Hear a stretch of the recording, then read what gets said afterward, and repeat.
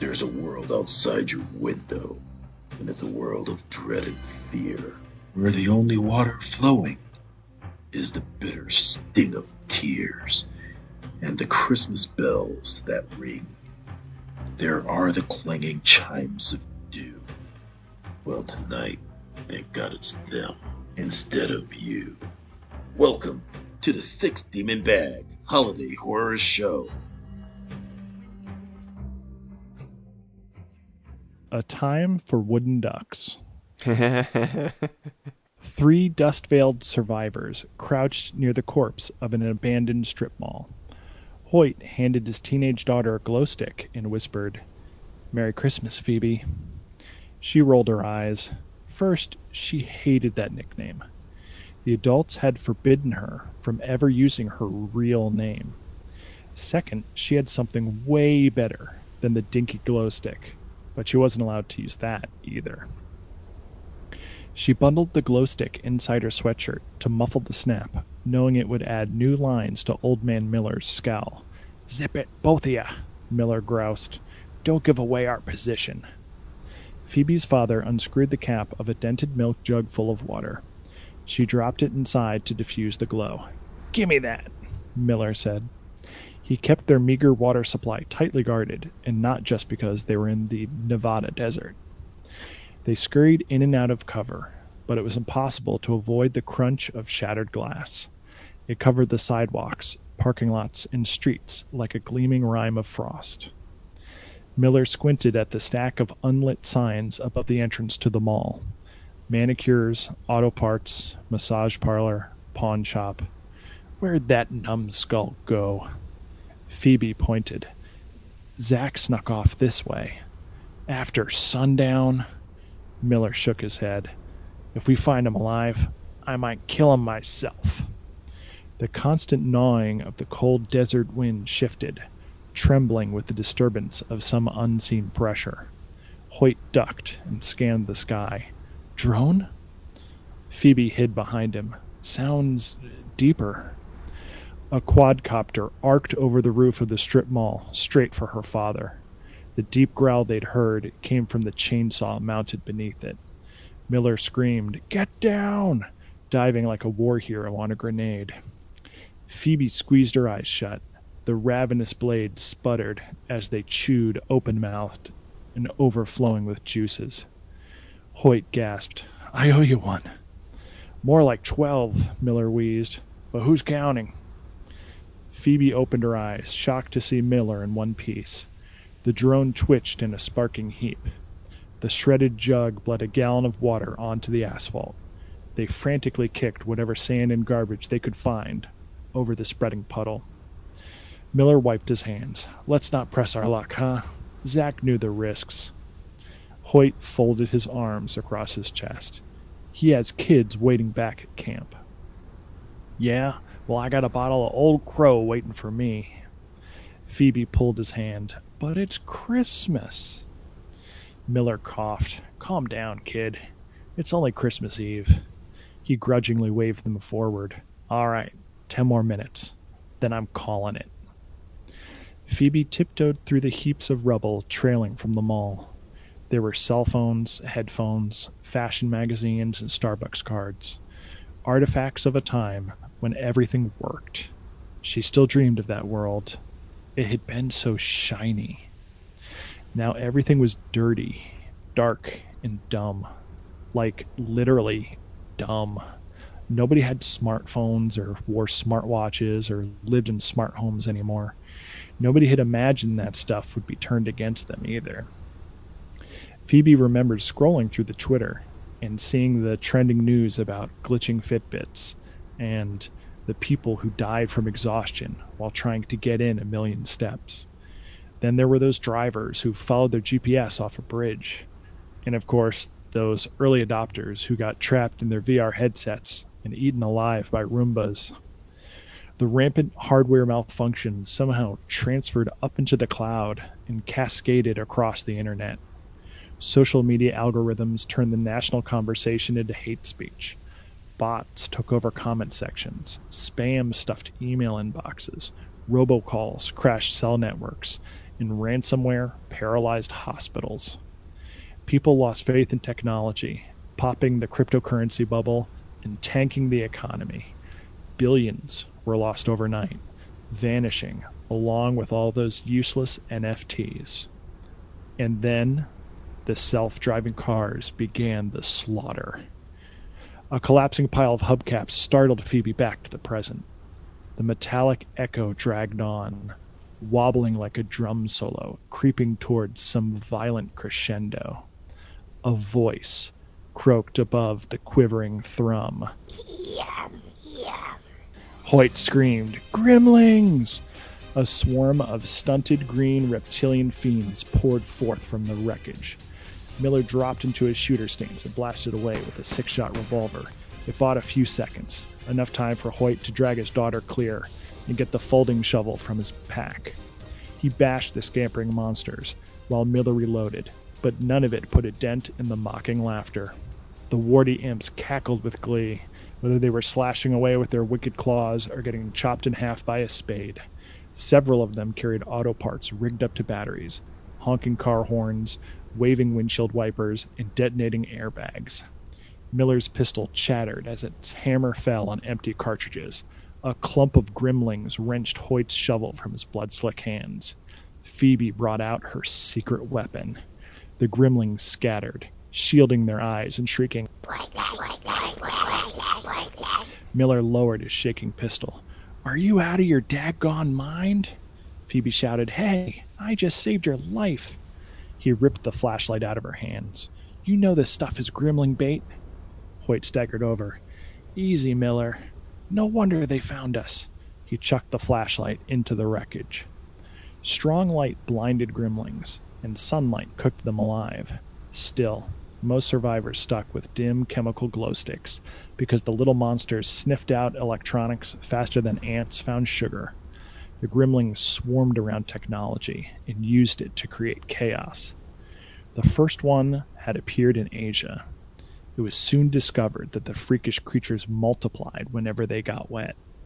Unfortunately, this was during monsoon season. After that, there was no more Asia, just gremlings. Florida and the Pacific Northwest went pretty much the same way. The deserts and the drought-stricken areas weren't overrun as quickly, but anything within 100 miles of a nuclear power plant was quickly wiped off the map. Phoebe had always hated the dusty Nevada desert, but she was thankful that it had two things in abundance: solar cells and doomsday preppers. Old Man Miller had saved her father's life and brought them to a camp. As long as they buried the solar panels before the gremlings came out at night, the survivors were able to eke out a rough existence. "Zach!" Hoyt limped over to the pawn shop, where a wild-eyed man emerged from a broken piano case. He stammered, "I got away. They were going to eat me, but I escaped. I've been holed up here all night." Miller seized Zach by the straps of his backpack. "What the hell were you doing out here?" Zach blubbered, eyes darting around the racks of secondhand goods. My kids. They lost their mother this year. I wanted to get them something special." Miller wrenched open the backpack. It was stuffed with RC cars, dolls, and electric toothbrushes. A wave of gremlings surrounded the strip mall on e-scooters. One stood taller than the rest, a grinning fiend on a one-wheeled electric skateboard. The jagged mustard-yellow scar across his neck identified him as Zigzag, the cruelest and most cunning member of the Nevada swarm. The Alpha Gremling had made his base at the Bellagio, transforming its musical fountain into his personal spawning pit. His minions rampaged 24 hours a day inside the casinos, hotels, and arcades of the Las Vegas Strip, without fear of ever being exposed to sunlight. He also organized nighttime raids, setting ambushes for humans, like this. Miller screamed, "You didn't escape, you moron! You were the bait!" Zach stumbled backwards from the pawn shop. No, that's not true." Tears poured down his cheeks as he looked at Hoyt and Phoebe. "I'm so sorry." Hoyt lunged to grab him. "Get inside, damn it!" Zach flinched and fell, setting off his trove of electric toothbrushes. The squeaky voice of a Tickle Me Elmo doll giggled from his backpack. Elmo is one ticklish monster. The wave of gremlings crashed down, smothering the laughter. And the screams. Phoebe gripped her father's wrist and sprinted for the back of the pawn shop. Miller hollered, "Wrong way! It's fenced in!" Phoebe ran along the high chain-link fence behind the mall. When she reached a thick curtain of ivy, she dove in and disappeared. Hoyt followed, passing through a hidden hole. He reached back and grabbed Miller. They emerged on the other side and looked around, confused to find themselves in an empty cul-de-sac. Phoebe pressed her back to a steel dumpster and yelled, "Push!" They wheeled it over to seal the hole. Hoyt gasped for air. "How did you know?" She broke eye contact. "I saw Zach sneaking out because I was going too." Her father clenched his fists, but said nothing. "Sometimes," her voice wilted as it tried to fill the silence, I just get so bored. Me and the other kids, we come here to charge our devices." The ink-black neighborhood blended into the moonless desert. Only its silhouette was visible against the frame of a concrete overpass. Miller rubbed the gray stubble of his corrugated cheeks. "Are you telling me there's still power here?" "Of course," Phoebe said. "The Grimlings only smash the light bulbs. They keep the power on because they love technology." Hoyt shook his head. "I had no idea you could be so foolish. That could have been you in that parking lot. For what? Phones? Video games?" His face burned red. "Those are just things. You can't use them if you're dead." The chain-link fence rattled as the Grimlings started to climb. They threw themselves at the loops of razor wire, cackling until they tumbled down in chunks. Miller checked his watch. "Long way to sunrise. We gotta hide." Zigzag grinned down at them from the top of the fence. He had covered the razor wire with mangled Grimlings. They kept coming, stepping on each other's heads and leapfrogging over to belly flop onto the cul-de-sac. Phoebe ran. Hoyt followed, and Miller did his best to keep up. Every house they passed had long since been mauled by runaway riding mowers, berserk blenders, and exploding laundry machines.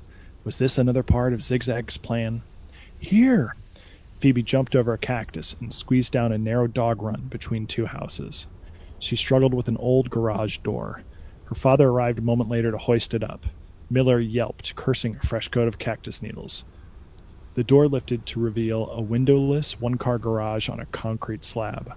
Hoyt helped Old Man Miller inside. Phoebe sighed with relief. "You guys will be safe in here." Her father frowned. "Guys?" She slammed the garage door and wedged the latch shut with a screwdriver.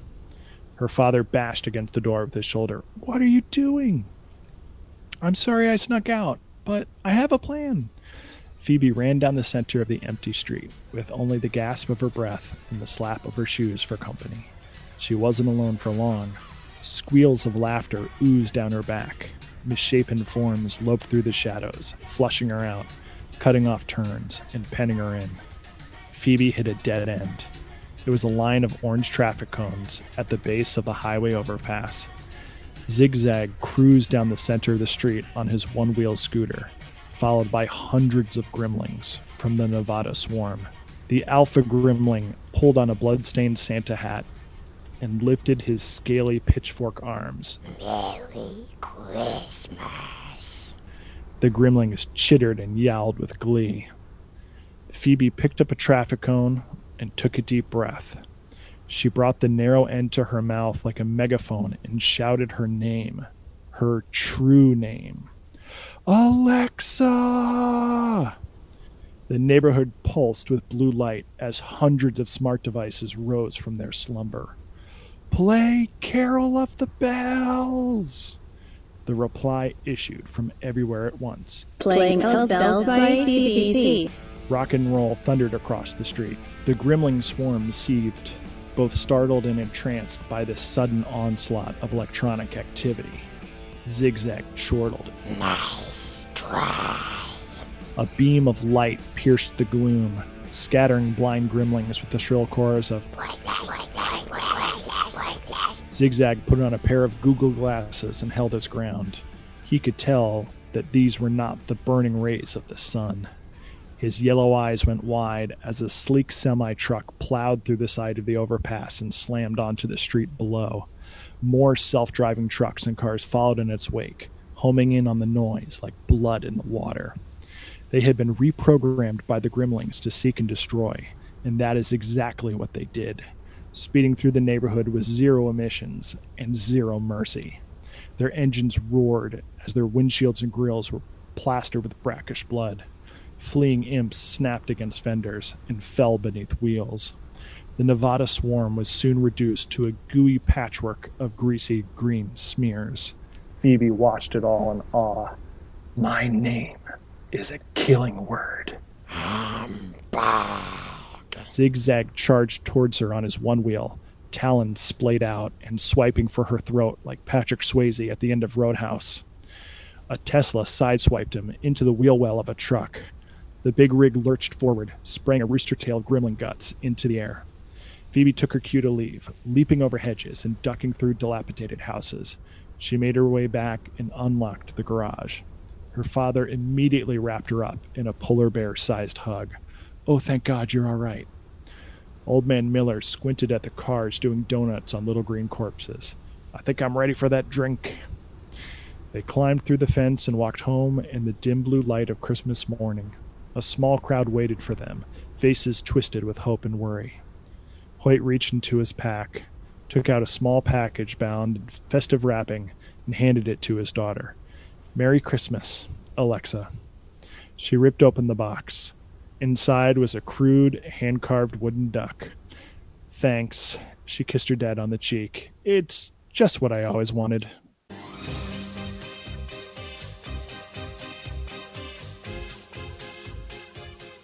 There are many things I love about it. Number one, wooden ducks, of course. Number two, gremlins. Inevitable conclusion of what it would be like. The gremlin apocalypse. Yeah. I love that you got Phoebe Cates, Dick Miller, and Zach Galligan all in there.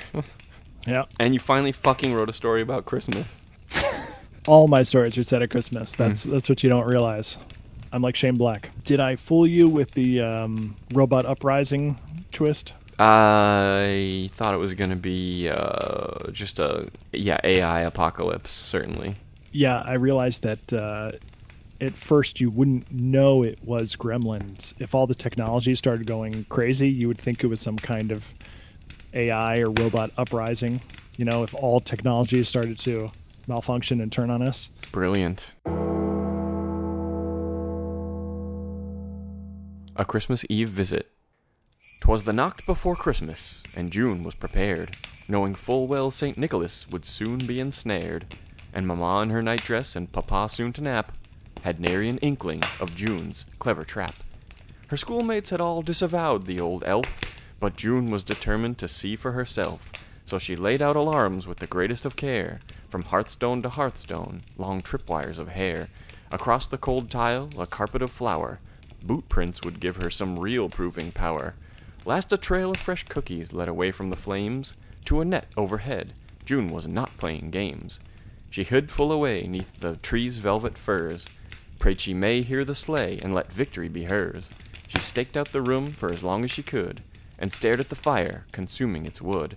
But a battle with sleep is one most people lose, and soon even June was caught up in a snooze, when what to her half-dreaming mind should she hear but a clip and a clop from dishearteningly near. She sprang up at once from her fine hiding spot, and checked out her net to see just what she'd caught. But the net sat quite empty, despite being sprung, draped over the floor beneath where it had hung.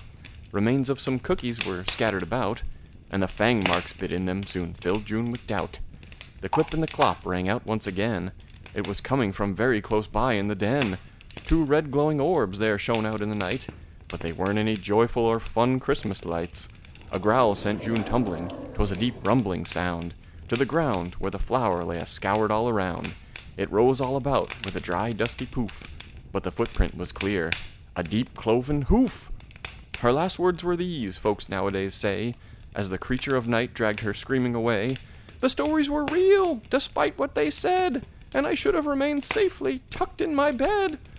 And then up the chimney June slipped with a crack, perhaps to become some fell beast's midnight snack. There, friends, the tale ends, I'm sorry to say, an outcome decidedly more grisly than gay. You may find the proceeding quite hard to believe, but best let curiosity rest Christmas Eve.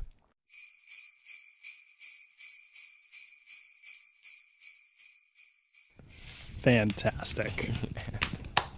Well done. Could be a Krampus, could be just some demon, but I'll leave it up to you. Or just that Santa, for all his powers, is really a quite fearsome thing, and you should be asleep for a reason. Yeah, man. That's He knows marvelous. when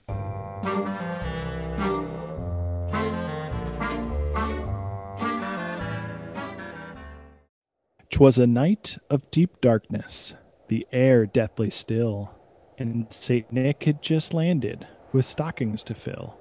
The first house was silent with a thick eerie gloom, as bleak and as cheerless as an underground tomb. No light bulbs there twinkled, as if they'd all died, and a window hung open. With winter outside? The bedrooms were shadowed, decked in dim grays and blues, and the family lay frozen, white as marble statues. When Santa first saw this, he let out a tear, then brushed it aside with an inkling of fear. Away to the next house he flew like a bolt. The carnage he found there sure gave him a jolt. The mark on the breast of the newly dead wife gave a clue as to which creature had taken her life.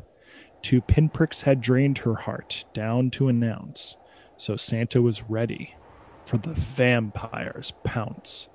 With a little sidestep and a nasty groin kick, he blasted that bloodsucker right in the dick. More savage than thunder, his blows fell like rain, and he asked lots of questions while doling out pain. "Why did you come here? From which crypt did you crawl? Who is your master? Which fiend has the gall?" His victim coughed blood up and gagged on a tooth, then looked at the fat man and told him the truth. "You fool! He's the Dark Lord of all the undead. My master Dracula shall soon have your head." Santa called Krampus. "Come deal with this hassle. I'm taking my sleigh to Dracula's castle. Now Torbalon, Per Futard, Hans Trapp and Befana, Tauntaun Macoute, Lutzelfrau, Belsnickel, Frau Persta, hunt down these leeches, ere this plague spreads. 'Tis open season on all suckheads." Chopping his pipe stump, he flew straight to his foe, while mourning the children who'd been bitten below. He streaked down the chimney and burst through the wall, a soot-tarnished Kool-Aid man, ready to brawl. "I have come here to chew gum and kill Drac, and I'm all out of gum." Count Dracula swept back his cape and he bowed. "I bid you welcome." Santa growled, "How dare you pull shit like this on Christmas?" while wrapping silver sleigh bells round both his fists. "Tonight's plan was quite simple, my dear old Saint Nick. We can't come in lest invited, but your suit did the trick. I'll kill you with time left to deliver the toys, and your curse will be lifted, just like in Lost Boys. We should be partners, Kris Kringle. You and I, we're the same. Oh, put a lid on it, please, Count. I've heard that. It's lame. We're pale and immortal. We both soar through the sky. We watch little children and judge which one should die. You're a cold-hearted monster, and it's high time I should cross your name off the list of the naughty for good." He unleashed a furious flurry of blows and lay one aside the Count's aquiline nose. Drac turned into mist and laughed. "Are you insane? This isn't the North Pole. You're in my domain." His beautiful brides flew into attack, along with a snarling, dire wolf pack. St. Nick went down swinging, but it was clearly too late. He'd fallen for Drac's trap. Those kids were just bait. Drac seized Santa's beard to give him a bite, when the room all at once was flooded with light. No, the sun hadn't graced that Carpathian peak. 'Twas Rudolph the red-nosed reindeer freak. Santa crawled to the window to escape off its ledge, but it was curtained in ice with a cold razor's edge. Dracula swooped straight down for his jugular vein, and Santa shook like a jelly bowl, high on cocaine. "Count, you couldn't, you wouldn't, you forget I'm a saint," was all that he managed before starting to faint. Drac licked his lips. "I drink your milkshake." His first sip was cut short by an icicle steak. "It's not wood," Dracula laughed, starting to totter. No, it's ice that I blessed and made holy water.